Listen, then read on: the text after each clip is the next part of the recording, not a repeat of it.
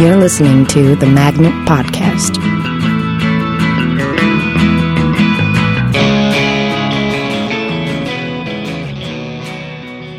Welcome to the Magnet Podcast. I am Louis Kornfeld, and this afternoon I'm talking to my good buddy, Rick Andrews. Hi, Louis. Hi, Rick. How are you? Good. How you doing? I'm good, thank you. Rick is level 1 teacher extraordinaire here at the Magnet. He also teaches Laurent as a level 4. Rick, you have one of the most impressive teaching resumes that I know of anywhere. What does that mean? Can you tell the good people in the world of podcasting how many classes you teach and what those classes are? Right now I'm teaching 9 level 1s at a time right now. Which is completely insane. It's great. I still have a day off. It's pretty amazing. Yeah. And then I teach a conservatory organic class sometimes. I'm teaching level 2 next month. Very exciting. Crazy. Yeah. Yeah. What makes you love teaching level 1 so much? Level 1 is my favorite thing to teach because people are so excited and so scared, yeah. and the fear is so palpable in the room.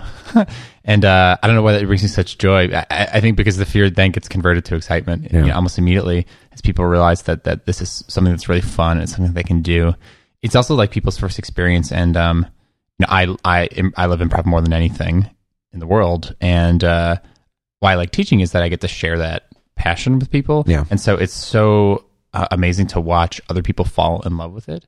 And I think in level 1, there's so much of that energy immediately in the room. You can see people start to get it. And by the time that people do their class shows at the end of the 8 weeks, it's like, people are different people. It sounds insane, but it's really crazy. Yeah. The level of growth from the first day of level 1 to, week 8 can be astonishing just because people, it's not that I'm teaching them all these mind-blowing things necessarily. It's just like they're just eliminating the fear, and then that's what leads to the improvement. It feels like you're seeing people come out. You're seeing a clearer picture of them for the first time, if that makes any sense. Yeah. Because the fear clouds what they really think, what they really want, or the kinds of ideas they really have. Yeah. And when they get rid of that, it's just like pure expression. It's pretty great. When you see a level 1 show, there's a feeling in the air that's sort of like when you're in junior high school and you're working up the courage to ask somebody out and you finally just do it and they say yes. That feeling after they say yes is kind of the feeling that's in the whole room during a level 1 show. Oh, yeah. And it's crazy having done, I feel like I've taught maybe 70 or 80 level 1s now. Yeah. And all the shows have gone excellent. Yeah. I can't think of a show where it's like, oh man, that level 1 show was rough. Yeah. You know what I mean? And it's just because of the setup of it. Like, people are so excited to improvise, and their friends are excited to see them. And it's like a no-fail situation. And what's funny about it too is that people, I try to communicate that to people in a simple way that sounds believable. But obviously, no, you would never believe it until you just do the show. But people are so.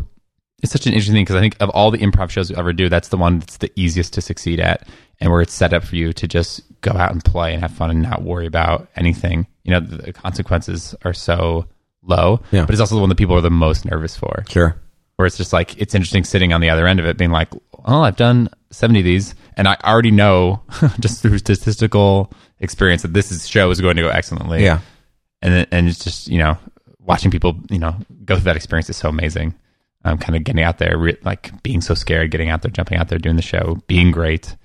Yeah. I think one of the things that happens when you move forward in improv is you start to have a history of expectations about not only what a good show looks like, but what a good show feels like. And you measure yourself up against your own past successes, and you begin a process through which you experience what failure looks like individually for you. And then you start to kind of write up a list of ways to work on that. And that starts the cycle of getting in your head and the cycle of all that self-measurement and self-doubt.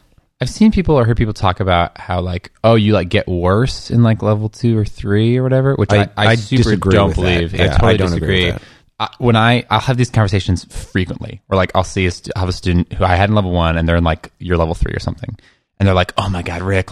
Harold is so hard. I feel like I don't know what I'm doing, and blah blah blah, and I'm getting it." And then I go and see their show, and they're amazing. Yeah. They are leaps and beyond what I remember them being capable of. Yeah.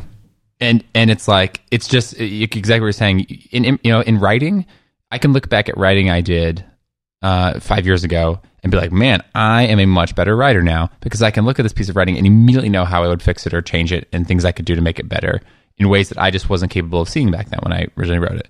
With improv, you don't have that. You don't have that ability to look back at old stuff. Even looking at stuff on tape does not have the same effect. You only have your experience while you're doing it, how you feel about it. How do you, as a level 1 teacher, go about creating an environment where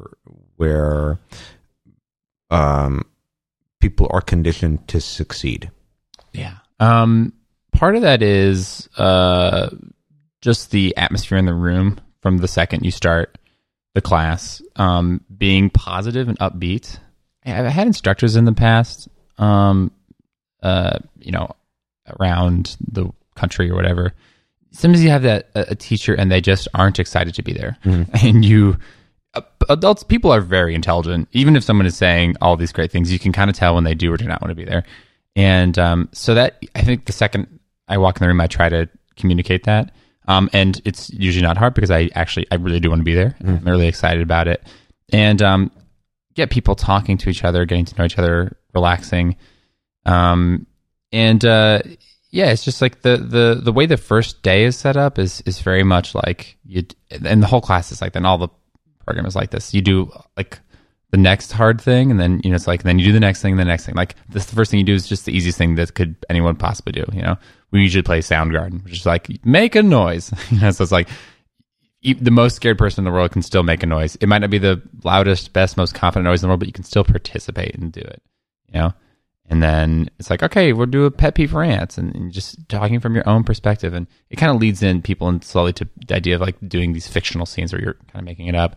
And the atmosphere thing is just like, the yes and games like are immediately conducive to that, because they force people into that mindset of thinking, why is that a great idea? Why is what you just said an awesome idea?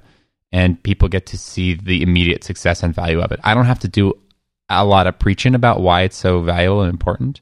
I lead discussions about it, but most of it is just the experience of playing the games. Like, you get up and you play. It's like we play like ad game usually in like week 2, which is like, okay, you're all advertising executives. You're come up with a brainstorm for this fictional product. You have to treat every idea like it's the best single idea you've ever heard in your whole life. And it's hard to not play the game and just not feel like, yeah, like, because people are just screaming with enthusiasm, and so you feel it. You feel not only how great that feels, but you also feel, oh, look at all the ideas that like I was judging in my head, that when I put them out into the game became awesome. People were supporting me. As the class goes on and on, it's about keeping people engaged and feeling like they are, they're like having fun and learning. There's like always like this sliding scale of like, quote unquote, like work, you know what I mean? So it's like teaching people initiations. It's never like the most fun, raucous thing relative to the other stuff you might do in level 1, but it's really necessary. It's really important information for people to kind of get and explain and kind of break down in a simple, concrete way. And then there's stuff like, playing team building games, which is just immense fun. It's also super valuable, but it's also just like immense fun. So I try to strike that balance between, like keeping people having a lot of fun, but also people feel like they're getting healthy, nutritious and information. If it's all information, it's not going to be as much fun. You know what I mean? All that information might be the rightest thing in the world, and I could give every correct note about every scene for every scene in the whole class. But if people walk away thinking improv is like, okay, then what's the point of it? If they don't want to take another improv class, if they don't want to keep improvising, what good was my instruction? Sure. But at the same time, if it's all just like, yeah, like if it's all fun and games with no like bite to it, not in a mean way, but in like a knowledge way, if you don't feel like you're actually learning, then all of a sudden you start to get disengaged as well, because it's like you don't feel like you're actually making progress. So It's striking that balance between here's useful information and here's now a chance to use it and play and just do it. Yeah, I think that's one thing you get when you have teachers who are less passionate, maybe, or I like all the really good teachers who I've known have like calling is too strong a word and too pretentious a word, but something to that degree. It's sort of like I'm teaching because I can't not be teaching. I'm teaching because I get as much out of teaching as the people in the class. And people who don't have that kind of passion for it tend to, here are the rules or here are the instructions and here's the explanation. Those who get it are rewarded. Those who don't get it are in a very subtle way made to feel less important, and you move on to the next thing. Right. But I find that a lot of that information is something that first you have to lead people to having a genuine experience, right, having that epiphany, and then you give them the tools with which to conceptualize the epiphany that they just had. If they've had that feeling first, they'll remember what the explanation is behind it, or they'll be able to articulate it for themselves, which is super powerful. But if it's just like a bunch of notes and shit, you know, you'll be able to fill a notebook with lots of really insightful things that are not only not effective to you, but actually get in your way when you're performing on stage. Totally. And yeah, so many thoughts. It's such a great, I like that idea that's like, you got to have the feeling first and then you can map on the understanding of the feeling. It reminds me of how, like, in an improv scene, like, focusing on your behavior and then letting details and discoveries come from the behavior is so much easier than deciding every single thing you want to be true and then trying to enact all that stuff. Yeah. Obviously, there are moments in improv, like when you're initiating a premise or even initiation in general, you're kind of enacting this behavior. But, you know, it's like most of good improvisation is like, oh, I feel like this is true. And you feel like it's true because you're already exhibiting this behavior, and then you map the details on. And that's always more powerful because the behavior is there and then the details fit the behavior. And that's a good way to think about it conceptually with a student too. It's like, let's do this game and you'll have this experience. You will feel supported before you can maybe even put your finger on what exactly it was you were feeling. And then when we talk about it, you realize, like, yeah, I think that's a good way to describe it. I felt like I couldn't make a mistake. Mm-hmm. And why that was so great. If you try to tell people what they're going to feel before they do it, one, with some games, you just might not know. Like, people always surprise me about their experiences with different games, you know? Two is just, you're setting people up in a way where you're trying to give them the feeling without they haven't had it yet, you know? Yeah, man, I had another thought now. I can't remember what it was. I think of it sometimes as like your role as teacher is kind of like Sherpa a little bit, where it's sort of like, you know the route to take to show somebody this incredibly beautiful vantage point. Right. You know, what they get from that experience is theirs. You can lead them, up that path, and then ultimately it's whether or not you actually find that view very beautiful or not. Yeah. There's nothing as a teacher you can do about that. But you're the person who kind of knows, the way, or where the pitfalls are. Right. And it's just like that. I find teaching to be, and no knock to performing. I love performing. Yeah. But I find teaching to be so much more rewarding because of that reason. Like, it just means, it can mean so much and so many different things to people. Yeah. And it just feels more, you do a good show and it feels great. Yeah, good show. We had a great show. It's so much fun to do. Being in the moment on stage is so exhilarating and fun. And people are like, "Oh, it was a great show," and you're like, "Yeah, great." And it feels good, but it's an ego. Yes. Good. It feels like, yeah, like I'm good. Yeah. And it's that part of you that feeds on that stuff, and that lasts maybe a couple hours, or a day. I don't know. I don't know what people's. I guess if you're really into yourself, it lasts a while, but it fades relatively quickly. For most people, I think within a day or two, it turns into self-loathing and self-judgment. Like, shit, now I have to hold on to that and get back to it again. But with teaching, like, people just, I don't know, when I get the opportunity to talk to my students and they sometimes have had really great experiences and they talk about what the class meant to them, it's just, there's nothing to compare it to. Like, students who have recently suffered personal tragedies or issues or are going through their own stuff, and it's the kind of thing that even if I did know about it, it wouldn't change anything I was able to do. Like, it's no credit to me that they're aided by that. It's just like, improv is amazing, and it does help people in a wide variety of ways. It helps you be more yourself. It helps you be more confident. It helps you be happy, and sometimes people really need that. And so, like, seeing a good show can make you laugh, and that can make someone feel good, but I think the class because it's more of an experience, I think it can be so much more valuable for people, and it can be a lot longer lasting, and therefore I find it to be a lot more rewarding, when I see students, it's really affected. What has it done to you? Teaching? The whole improv. The whole Megillah. Oh my gosh. I don't know who I would be without improv. I mean, it's like you were saying like that, the calling. Like I don't know that I feel calling, but I definitely I don't know what I would do if I wasn't doing improv. Yeah. I started doing it when I was pretty young. I was about 12, and I used to watch Whose Line Is It Anyway on TV, the old British reruns. Yeah. Which were great. Tony Slattery. Yeah. Tony Slattery, man. Oh man, that guy. Where's that guy? He's suffering from chronic depression. Is he really? That's the truth. Ugh. He kind of gave up comedy because he couldn't cope with the depression. It's awful, isn't it?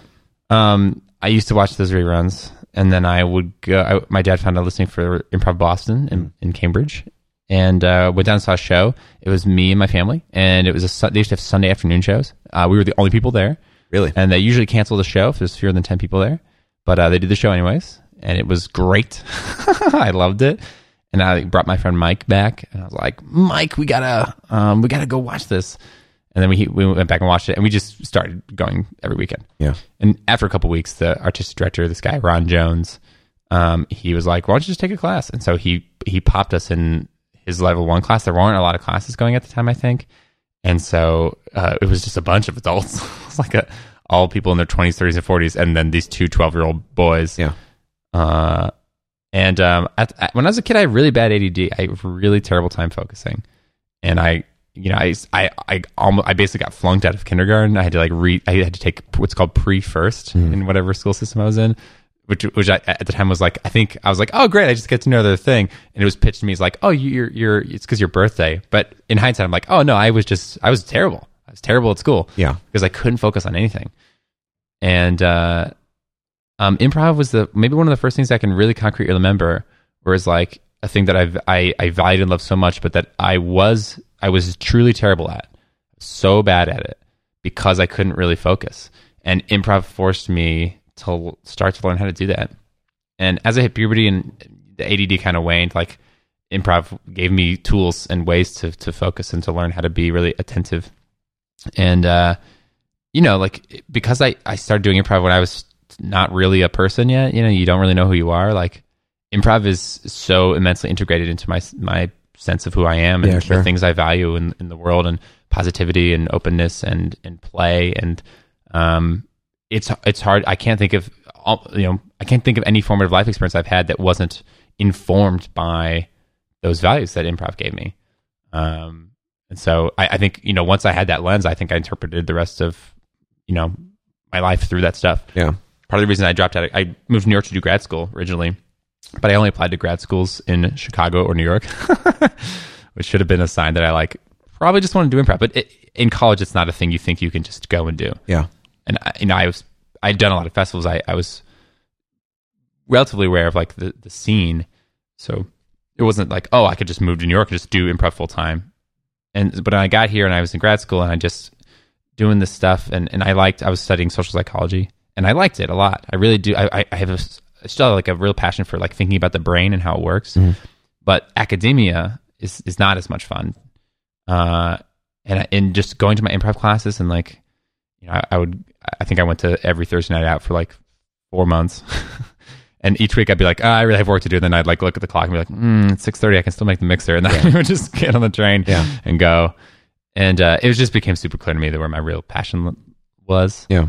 And but I think even making that choice for myself to pursue the stuff is in self informed by improv. My sense that I should value in being in the moment and feeling spontaneous. I never really felt in the moment when I was in grad school. I always felt worried, stressed about other stuff. It never felt like I got to take pleasure in what I was literally doing right then. Yeah. Which becomes a really draining way to live. Yeah. Even if you're excited about something. So yeah, I don't know how it would be. Work, it's interesting because work is a drag and self-improvement is a major drag and going back for a second to focus issues and having to focus in order to be a better improviser, versus learning techniques to focus because it's for your own good, needing to focus because it makes you a better improviser. This is only tangentially related, but when I was in high school, I had plans to be a filmmaker. And I couldn't afford any editing equipment. It's before the digital revolution, so you had to get like the right. So I would just hook up 2 VCRs, and I would edit everything on 2 VCRs, which is a humongous pain in the ass. And I learned from doing that about coverage, and I learned from doing that about when you're recording, starting the action earlier than where you want to be cutting in, because you need to have tails and you need to have tags at the end of your shots and whatnot. It's the thing where I learned all that shit later on in college, but nothing stuck with me in college. I could care less. My mind was elsewhere. The fact that I really wanted to make the movie made learning techniques in order to actually do that something that was very easy to do, because you have a passion behind it. And it's sort of similar with like when you're improvising, like when it works and it's good, your mind is firing on all cylinders, and it's an experience you don't get to have all that often. And it's being in the moment, it's lack of self-judgment, but it's also this kind of you're feeling your brain work better. And it's interesting that, if you're tuned into that and you like that, it helps you get your shit in order. It helps you do things that are good for yourself, but you're not doing it for self-improvement. You're doing it simply because I want to attack this again. It's just so much easier to follow passion than it is to follow an obligation. Obligation, yeah. And that is going back to teaching. That's part of my mindset and the way I look at improv is like, in level 1, it's get over the fear, but it's also like, here are some tools, and you teach people character and emotion and things like that. And they're not tools just because like someone said they are. Like I really view, the more I teach the class, the more it's apparent to me, like these are tools because they help us not think. Mm-hmm. Character and emotion helps you be in the moment and express yourself. They are ways to fight the fear. They're ways to kill that stuff so that you can just follow your passion. Mm-hmm. And in improv, to me, that means just like, what just happened? What did you think? You know what I mean? Like, what did you actually think? There's just this weird thing where like, never has a note been given after an improv show where it's like, oh man, Dave, that scene, like you were very listening, you were listening very well, you were focusing, you heard what they said, and you reacted in the most honest way possible in that one moment, and it was a terrible move. Mm-hmm. Like, it cannot be a bad move if it's what you honestly thought or discovered. Yeah. Because the audience experiences improv in that way. They experience it in the moment with you. And the ultimate truth of it is whatever really just happened. What did you really just feel? If you hide it or obfuscate it in any way, you lessen the power of it. Yeah. And so it really just boils down to about following your passion and like in that one moment and going for your ideas. And that's where like people's diversity of experience is so valuable as you watch people improvise, because they just have different ideas. Mm-hmm. Watching people, that's why I love teaching the free class. It's like a more diverse group of people than I might normally see in a regular level 1 class. Yeah. It's free. It's a short commitment. Anybody can come and do it. And the kinds of people who might be interested in it, might not be interested in an 8-week class, or, might not have the money to take an 8-week class, or just want to try this thing out. There's a 75-year-old woman and a 15-year-old kid, maybe 2 months ago, who did a scene together. They were breaking up. It was amazing. Yeah. Because of what that means to these two different people. Yeah. Just based on age alone.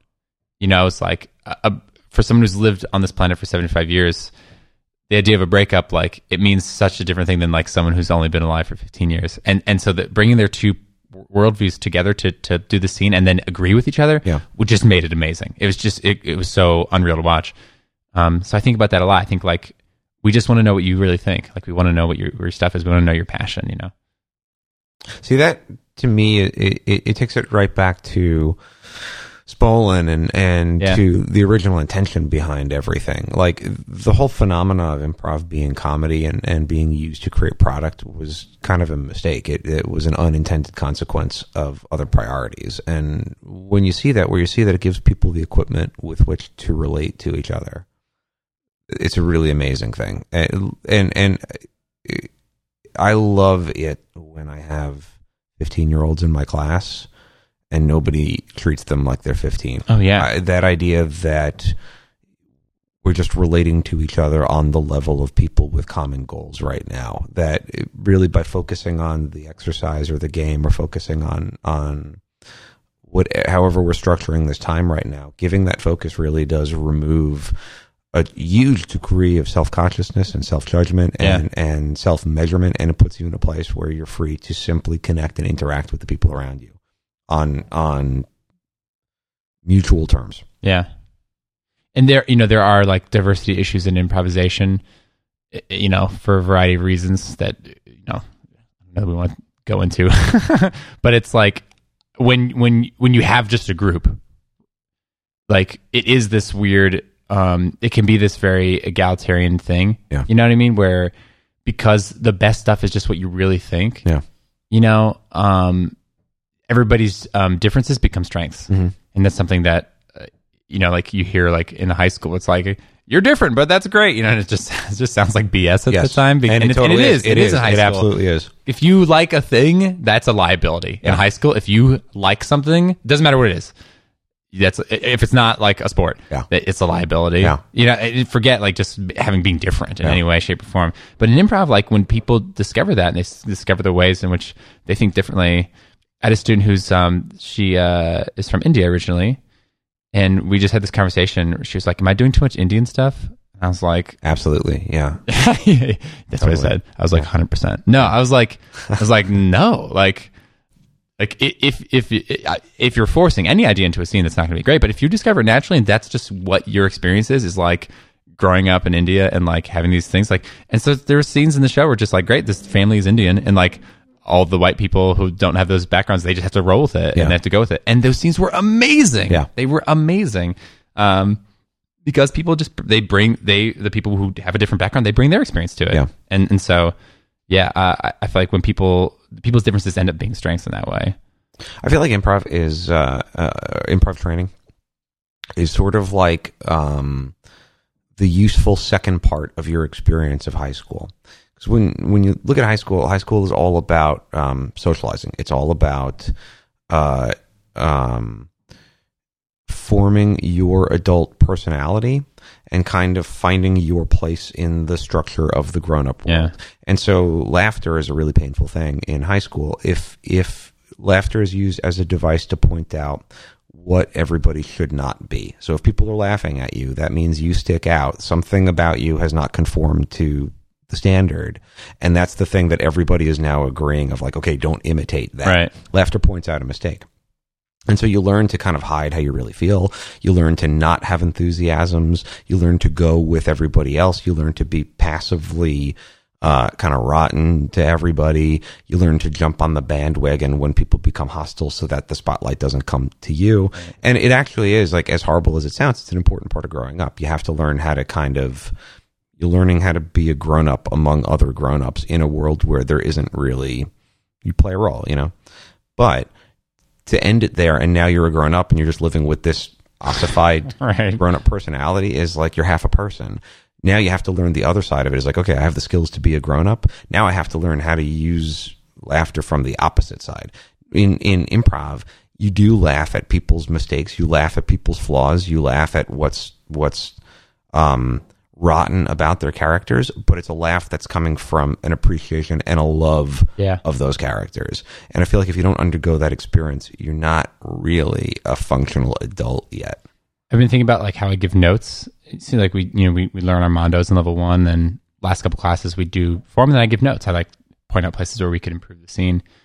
And I've had people like tell me that it's like, oh, you're very positive about the note. Like it never feels like it's a mistake, and I've realized that, like, in a good way, it's something that I want to keep trying to do. Is just like when someone does a bad scene or a scene that doesn't work or a scene that has a thing that can improve, that is not a problem. Yeah. That's, if we're in an improv class, that's great. Yeah. Like that is an opportunity for us to learn something and to walk away with a new skill, a new idea. And so I really do view like the things that don't go well as like it's not like when you have teachers who are like, oh, yeah, you're supposed to do this. It's like who you're really angry at is yourself. Mm-hmm. When you're a teacher and you're frustrated, you're mad at yourself because you haven't, you know what I mean, done or said the right things to get people to do the thing you wanted them or to because do. You don't know how to do. You don't know how to do it. Yeah. And so it's just like the mistakes are gifts. Even obviously within the context of improv, like if something happens, it's an accident. It becomes this wonderful thing. The other thing made me think of too. I think we've talked about this a little bit before, but I just read the it's an old David Foster Wallace essay about like American fiction and television, and one of the things he talks about is how like corrosive irony as like an ethos is. Yeah.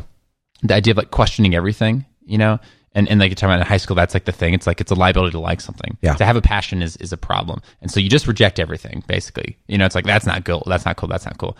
But you kind of feel like the problem with that is that it doesn't posit anything in return. It leaves you empty. It pushes away something and says that's not the answer. But then you don't know what the actual answer is, and so you get all these things where you're like, I don't like that, I don't like that, I don't like that. But then you don't know what you actually like, and so it just gives you nothing to actually work with. And you can feel that as people improvise, like, you know, like that kind of ironic way of playing. It ends up being so hollow, where it's like you got to actually like something. You have an actual idea, and it's so easy to say that something doesn't work, but it's so much more enjoyable and fulfilling to think, okay, how could that work? Right. And that's the underlying idea to me behind all of improv. Is just like, why is that the best idea possible? Yeah. It's something we talk about in level 1. That, you know, and when you watch truly great improvisers, they don't pay lip service to that idea. People go through this phase as you improvise, maybe, you know, 6-8 years, when you've been improvising, and you just think you're great and you think you know everything. Probably even before that, actually. Yeah. And you kind of pay lip service a little bit to like, it's like, oh, that was a bad move. You know what I mean? Yeah. And you watch groups who are not good, and you're like, oh, they are not good. You know. But really, really, truly great improvisers, every move is the best move possible because it has happened. Yeah. Like, you cannot take it back. And so the route to the best scene possible has to go through whatever just happened. You have to incorporate it. Yeah. And when you watch players who they judge or they roll their eyes in the smallest little way, that is the mistake in the scene. Yeah. The mistake is not whatever quote unquote bad move just happened. It's the judgment of it, because it means we're probably not going to follow through on what this could be. I want to go back for a second to gearing your exercises to bring people to a place where they're not thinking, because I find that that's a term that is misleading. Yeah. Because you're never not thinking on stage. You're always thinking. It's a question of how you're thinking. And there are times where thinking is extremely creative and useful, and there are times where thinking is inhibiting and debilitating. So what is the experience for you when you talk about not thinking? What does that mean? Yeah. I, in the nerdiest way to answer that question possible, something I talk about and think about a lot is there's like, as you improvise in the middle of a scene, in the brain, in doing anything, there's 2 ways of processing. There's conscious processing and unconscious processing. So conscious processing is like, I'm going to consciously do a thing. Like, I'm going to decide to pick up a water bottle, and I consciously focus my hand and I reach out and I do it. And that operates in serial, meaning you can only consciously focus on one thing at a time. But the unconscious part of your brain, the unconscious processing, operates in parallel. It can do thousands of things at a time. So all of our brains are unconsciously process and monitor our heart rate and lungs and our blinking and thousands of other things. Imagine how terribly annoying it would be to have to consciously beat your heart. You know what I mean? You would never get anything done because you just heartbeat, blink, breathe. You know, like life would be a chore. There wouldn't be life as we know it. No human accomplishments would have ever happened. You wouldn't even have the opportunity to contemplate how miserable your life is, because this is all I do is beat my heart and blink my eyes. Yeah. So that's thinking, but it's lightning fast. It's, you know, and it's like a computer. Computers operate in parallel. Or parts of them, I guess. I don't know a lot about computers, but it's like when you're in a scene and you're not thinking, quote unquote, you're thinking, but you're using your unconscious processing. You're taking in information and you're just experiencing it, and you're having reactions and you're just letting them out. You're not questioning those assumptions or reactions in a judgmental way. Yeah. You're not checking them before they come out. Yeah. Something like, here's a weird example that goes on for years for improvisers. You ever been in a scene and you have that, you say a line and then the audience laughs or they don't laugh, and you have that moment where it's like, oh, that wasn't as funny as I thought it was going to be. Or like, oh man, they laughed way harder at that than I was expecting. Yeah. That's a small, not the biggest deal, but it's a small little sign that you are judging yourself, because it means the fact that you appraised that move before you let it out means that to build an expectation on it means that you judged it. That you in sending it out from the mind factory, you had someone just take a look at it and be like, how is this? Is this good? You know? And so that's a pretty innocuous one, but people, you know, as they first improvising, it's way heavier than that. It's like, gotta be funny. This is so stupid. Like, people's thought processes are so negative. Yeah. And so that's what you really want to eliminate, is that judgment. And so that way, when you're in the scene, you can think, but it's like you're thinking as a character. You're thinking in this moment. You're letting yourself just have ideas and experiences, and then just follow through on them. Which I think a lot of the sense of confidence and trust that comes with improv comes from that, because the more you start to have that experience, the easier it is in real life to kind of give up some of the control over the personality that you're showing to the world. Yeah. And so a lot of, you were saying before, of like becoming more of who you already are, I think comes from that kind of trust of like, just let it out. Let what is already going on anyway out, without it having to be measured and processed and packaged into something that's like presentable to everybody, right, or denied. What is the difference for you when, because you're also a world-class coach? I know for a fact you coach over Skype. You across the globe. You're coaching groups as far as Argentina, Beijing, China. I assume this is all not true. Kansas and Wisconsin. Yeah. The International Space Station. That's right. What is the difference, if there is one for you, between teaching a class and coaching a group? How are you rearranging your priorities? Yeah. A class is like a limited experience in terms of it's got a beginning and an end, definitively, and it's also got like material. It's like the goals. Regardless of who you are and where you're coming into, this is the material here. Coaching to me is more, it's a more like flexible process, because it's more of a journey than teaching is. Teaching is a journey, but it's a journey with a very specific beginning and end, and a kind of a goal to it. Coaching is like, where are we right now, and where, given we want to be the best that we can be, what is the next step we need to take?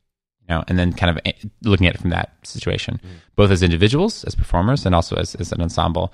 And then I usually think in terms of designing, like practices, it's like, okay, like where's the next step we need to be at, and like what are the ways in which we can get there, both through exercises, through notes, through structural things.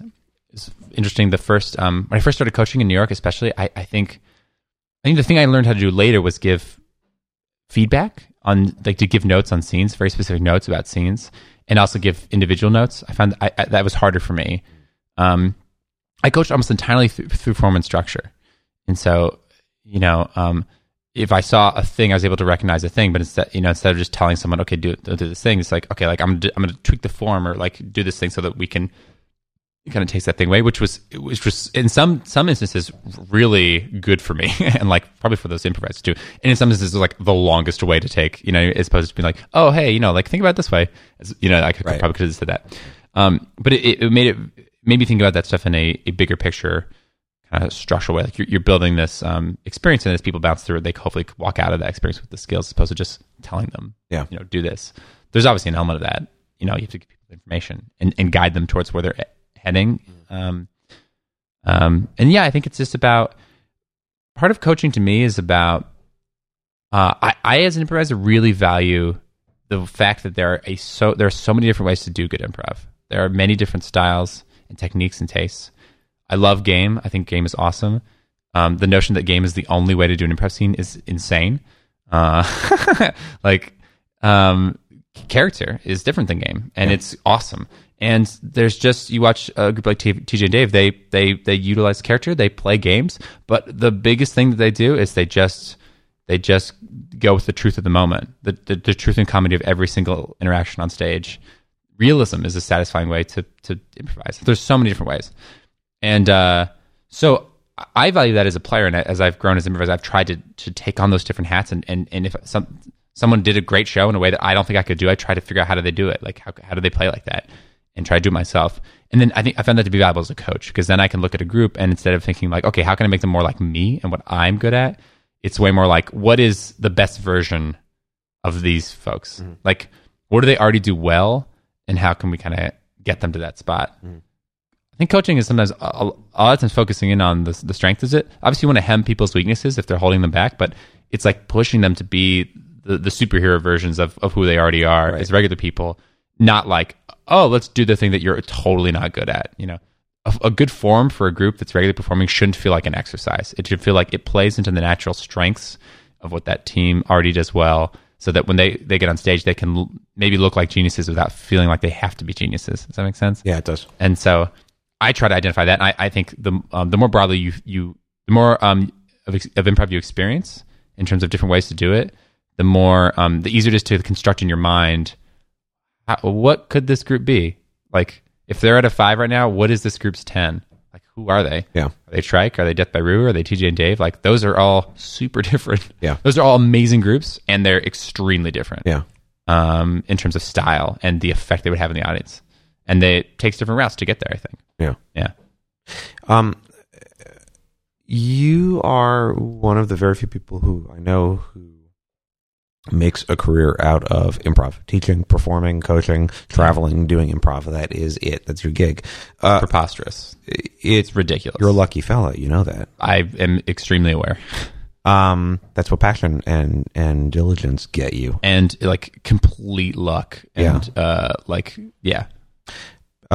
passion and diligence have an interesting way of kind of giving you a certain amount of luck. You know what I mean? Like, sure. I don't know. I can't give an explanation to that other than it like things seem to kind of happen around you sometimes when you, you know. It's also, I always try to consider too, like, like I had parents who paid for my improv classes, like there's all that stuff where it's like, I think about like some people are like, oh, was it hard for you to drop out of grad school? And it like really wasn't.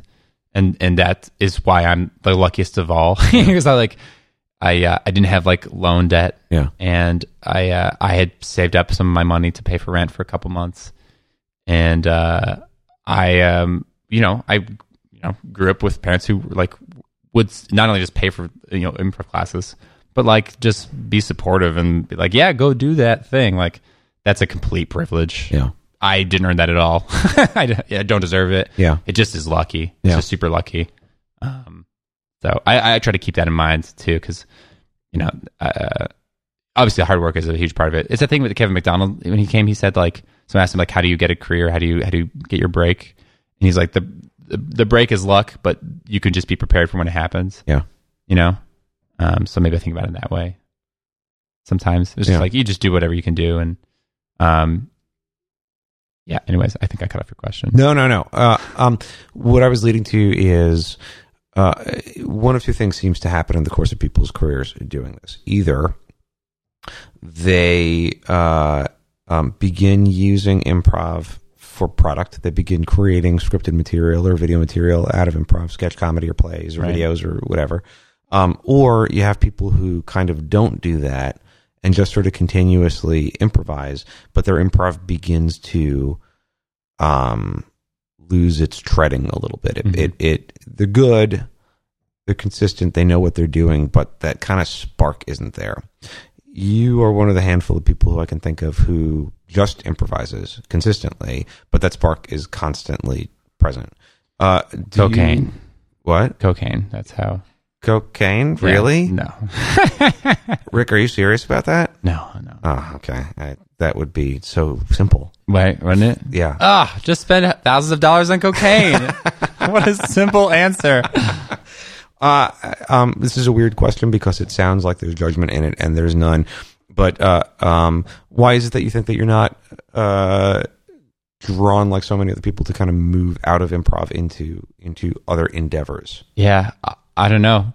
I don't hear any judgment in that, and that's part of why I think that's part of exactly what you're asking, right? It's like when I, part of this weird promise I made to myself when I was in grad school, it was this experience where I was good at what I did, and I got into a really good program. I got with you apply to work with a person, and I got accepted by this guy who was amazing. And I was the only take like one student. It's crazy. I got a grant. It's like a lot of stuff that made it seem like, oh, I'm good at this and people want me to do this. But in the act of doing it, I did not love it. Yeah. I liked it. It was fine. Yeah. In it kind of dropping out, I was like, this is me not only just doing improv, but this is me like, I want to just give myself the opportunity, if I can, to just do what I love, and to like, if I can make that work, like just be happy, be in the moment, and just do what you love. I love comedy. I like writing. I like people making videos. I like watching people's videos, but I don't love that stuff. Yeah. My interest in improv isn't about making people laugh and having people think that I'm funny. That feels good. I'm not a robot. Like, that's nice. So, but the thing that keeps me coming back is deeper than that. It's different than that. It's the playfulness of it. It's the connection and the spontaneity of it. And so I think I just, and that may change. Maybe in 5-10 years, I will be uninterested in that anymore, and I will be more interested in product. But I've never been remotely really tempted into doing that stuff. That is also the thing that allows me, like, in a like literal organizational sense, to just do improv all the time. People who teach improv and are being kind of full-time creative people, they also have to, they're really interested in writing sketch and performing sketch, and that no one pays you to do that, and you do it, for your own. You just spend all this time. You got to lay aside time to write and to have mental energy to write. I don't write sketch comedy right now, not because I don't think sketch comedy is great, but because when I go home, if I ever have the urge to write, the last thing I want to write about is something funny, because I spend all the day doing improv. Yeah. I'm not burnt out, but I'm not interested in funny stuff for a period of time, which I think is reasonable. Yeah, and I like that about you, that you're honest about that. Yeah. Because a lot of people they really do love it, and they feel bad because it's like, oh, I'm not motivated to do more, and so they will try other endeavors out of a place of obligation. Yeah. Rather than a place of really kind of knowing themselves a little bit. I just don't think. Sometimes the thing that, like, if someone was like, oh, hey, you're going to have your own TV show and you can do whatever you want, and all of your friends can work on it. You guys can create whatever you want. Yeah, there's something interesting in that to me. Like, I know so many amazing creative people. I'd love to see what we come up with. That would be a cool experience to me. But that just it's just not how it works. Like, you don't just get handed a thing. You put in years and years of doing other people's stuff. And that process is just not particularly compelling to me. And I think sometimes, this is definitely not true of everybody, but sometimes people get drawn to that stuff because they want to be known. Yeah, they feel like they need to affect people, or their life is meaningless. Yeah, that like they should need to be famous. They need to have people know who they are, and I think that is hollow. I think that it's aspiration. It's this again, David Foster Wallace. Sorry, I've been reading so much of him.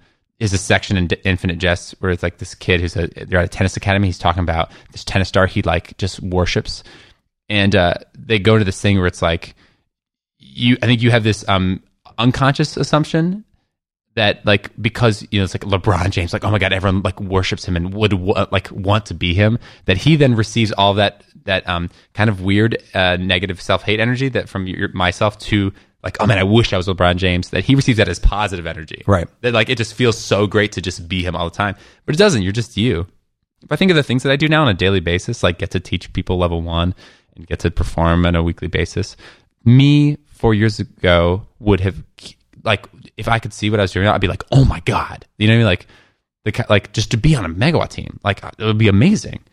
And, but I don't walk around all day just being like, oh my God, it's just amazing to do this, because it's now part of my routine. Right. In the career stuff, quote unquote, with people, the television stuff, sometimes people can get really sucked into like looking ahead and looking at the guy who's got more, or the person who's right ahead of you, and that is just an endless chase. It never ends. There will always be someone who's bigger and better than you, who's got more stuff, who does more things. Yeah. And if you can't be happy right now in the moment, it's going to be a long haul. And for a lot of people, that is being happy in the moment is writing and being, working on projects and stuff like that. I'm not saying that those things are innately like that, but the act of chasing the fame part of it is really hollow. Yeah. And so for me, it's improv makes me happy. Teaching improv makes me happy. I try to not overthink it beyond that and just follow that and see where it leads, and I'm open if in 10 years, I want to be like, you know what? I want to write for TV. Then, maybe I will. Yeah. Or I'll try to. Yeah. Who knows? Yeah. You're right about that of like, whatever that aspiration is, there's always somebody who has more, who's better, who's smarter, who's funnier, who's sharper. And like, it's hard in the world of comedy too. It's hard not to let that affect you to a certain degree.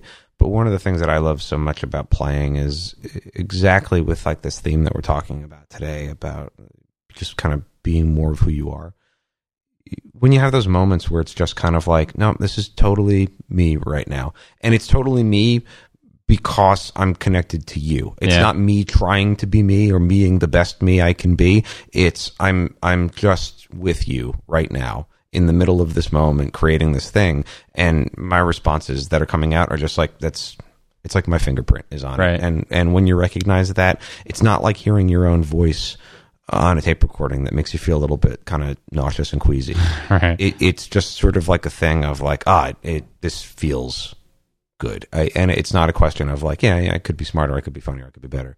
But right now, this thing that I'm experiencing is like, that's my brain working at its capacity. That's it genuinely, spontaneously functioning right now. It's like, it's like some like, is it Maslow or there's some like psychological hierarchy of needs kind of thing. It's like the end goal is like self something. I can't remember. And then it's like self-realization. Yeah. You feel there's small moments of that, of just like, this is me at my best. Yeah. You know? Yeah. Yeah, totally. And yeah, I feel that teaching, having a really great class. I get the same kind of feeling as performing too.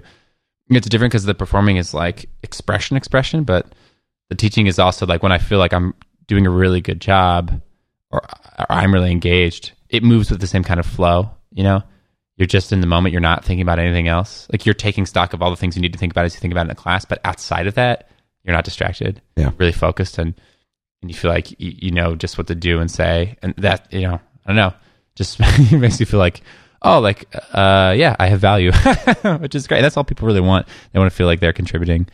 And I think the comedy thing too, it's like, going back to the career thing, it's like, I don't know, man, being in performing in a theater with all these people and teaching classes and getting to actually know people, like the people who like I'm able to affect, like I get to actually know who they are, as opposed to like something that is unattractive to me about like just being on television and like doing some show that like the people who you affect, like, you just don't know them.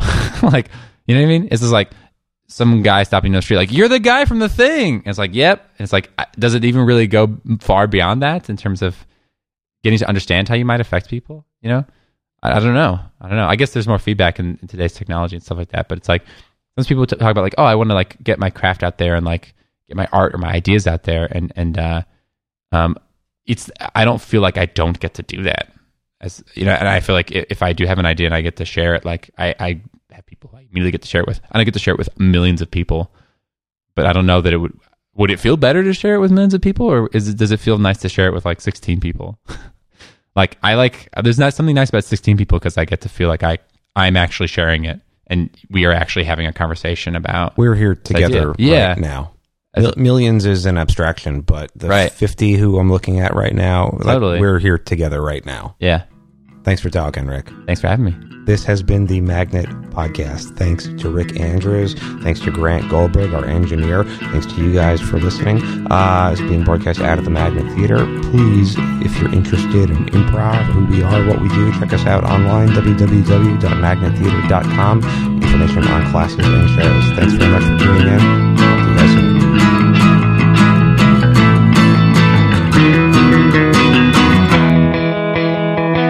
You've been listening to the Magnet Podcast.